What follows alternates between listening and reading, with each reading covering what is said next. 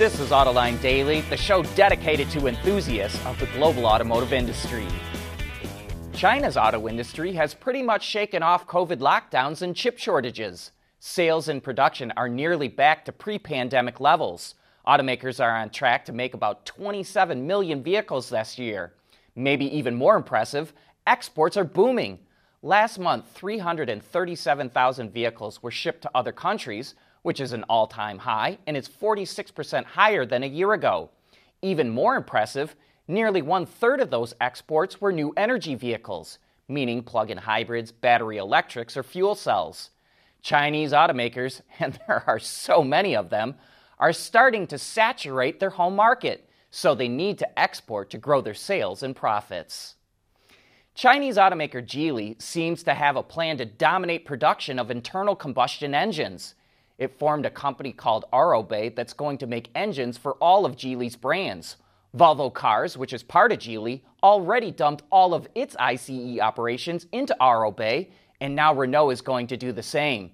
Renault CEO Luca de Meo is chopping the automaker into 5 different business units, and the one that makes piston engines, called Horse, is going to merge with Aurobay.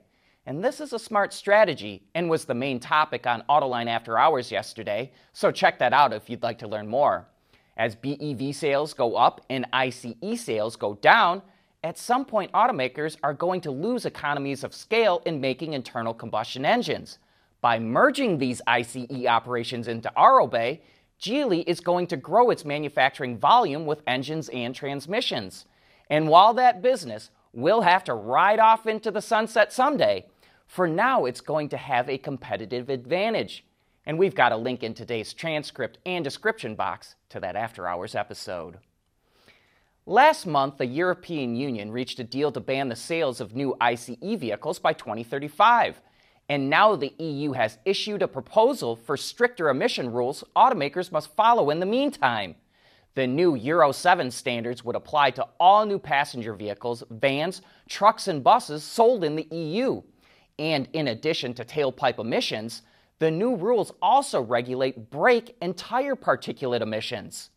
The EU says by 2035, the Euro 7 rules will lower total NOx emissions from cars and vans by 35% and by 56% for trucks and buses compared to Euro 6 standards.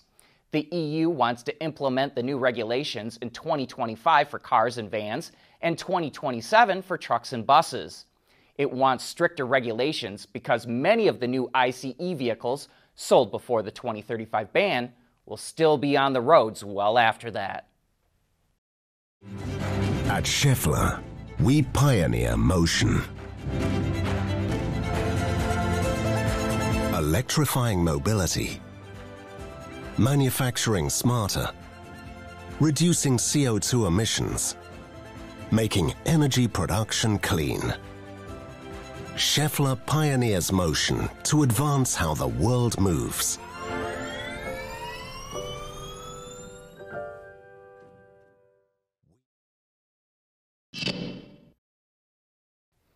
GM Super Cruise is doubling the miles of roads that it can handle in the US and Canada. It's going from 200,000 to 400,000 miles, and the first vehicles with the expanded capability will start reaching customers in the middle of this month. Those vehicles include the higher trim levels of GM's large SUVs, the Chevy Tahoe and Suburban, Cadillac Escalade, and GMC Yukon.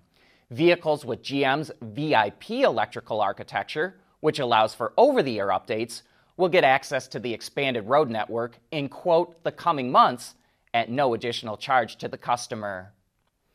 Mercedes' wicked AMG 1 supercar, which is basically an F1 car wrapped in body panels, set a new lap record on the Nürburgring Nordschleife for a road-legal production car.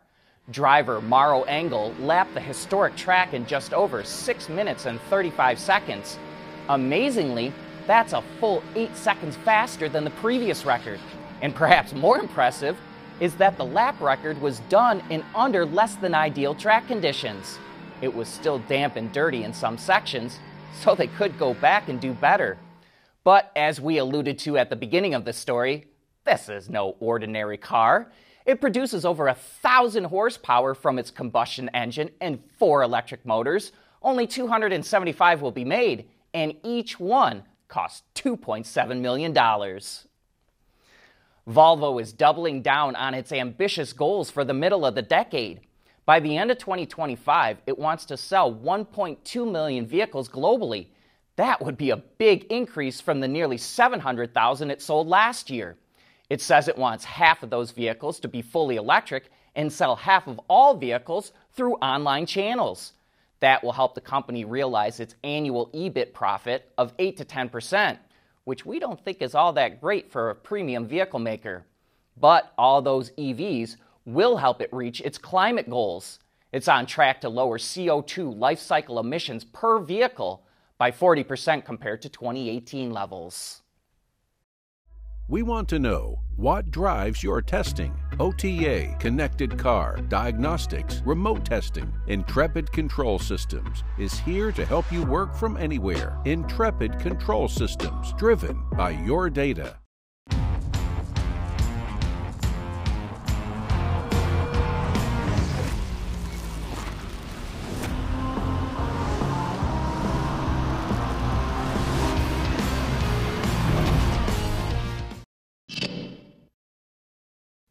If you're looking to recycle any electronic device with a lithium-ion battery, like an old cell phone, you can now take it to an Audi dealer.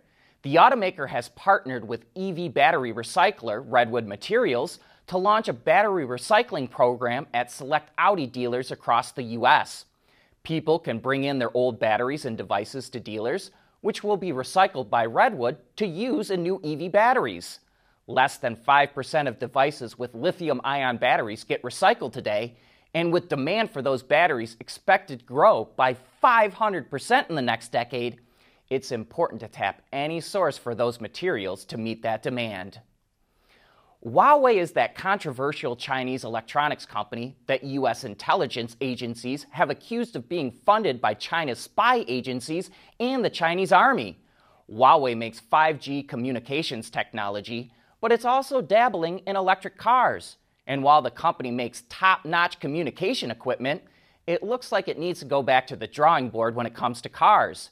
China's Insurance Research Institute just crashed a Huawei crossover, the Aito M7 eRev, and while it did well in most of the barrier tests, the 40-mile-an-hour small offset crash test peeled the car open like a can of sardines.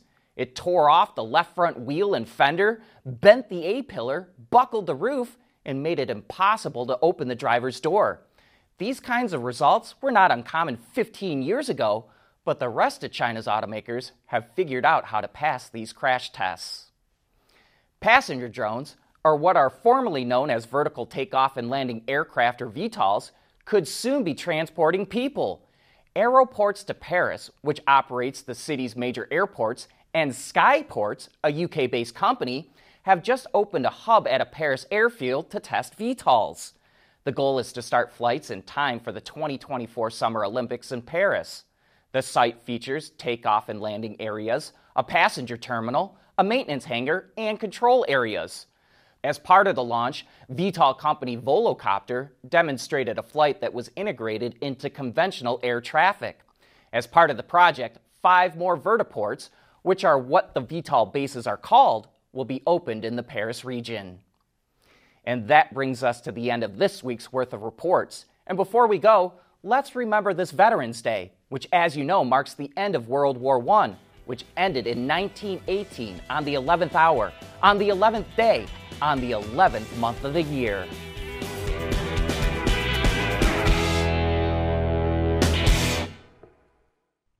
AutoLine Daily is brought to you by Bridgestone, solutions for your journey. Intrepid Control Systems, over-the-air engineering, boost your game. And by Schaeffler, we pioneer motion. Wards is the industry leader for news, data, and analysis. That's why companies across the globe subscribe to our premium service, maybe even your own. Log in for subscriber access now. Check your company's intranet for details and rely on wardsauto.com to keep you informed.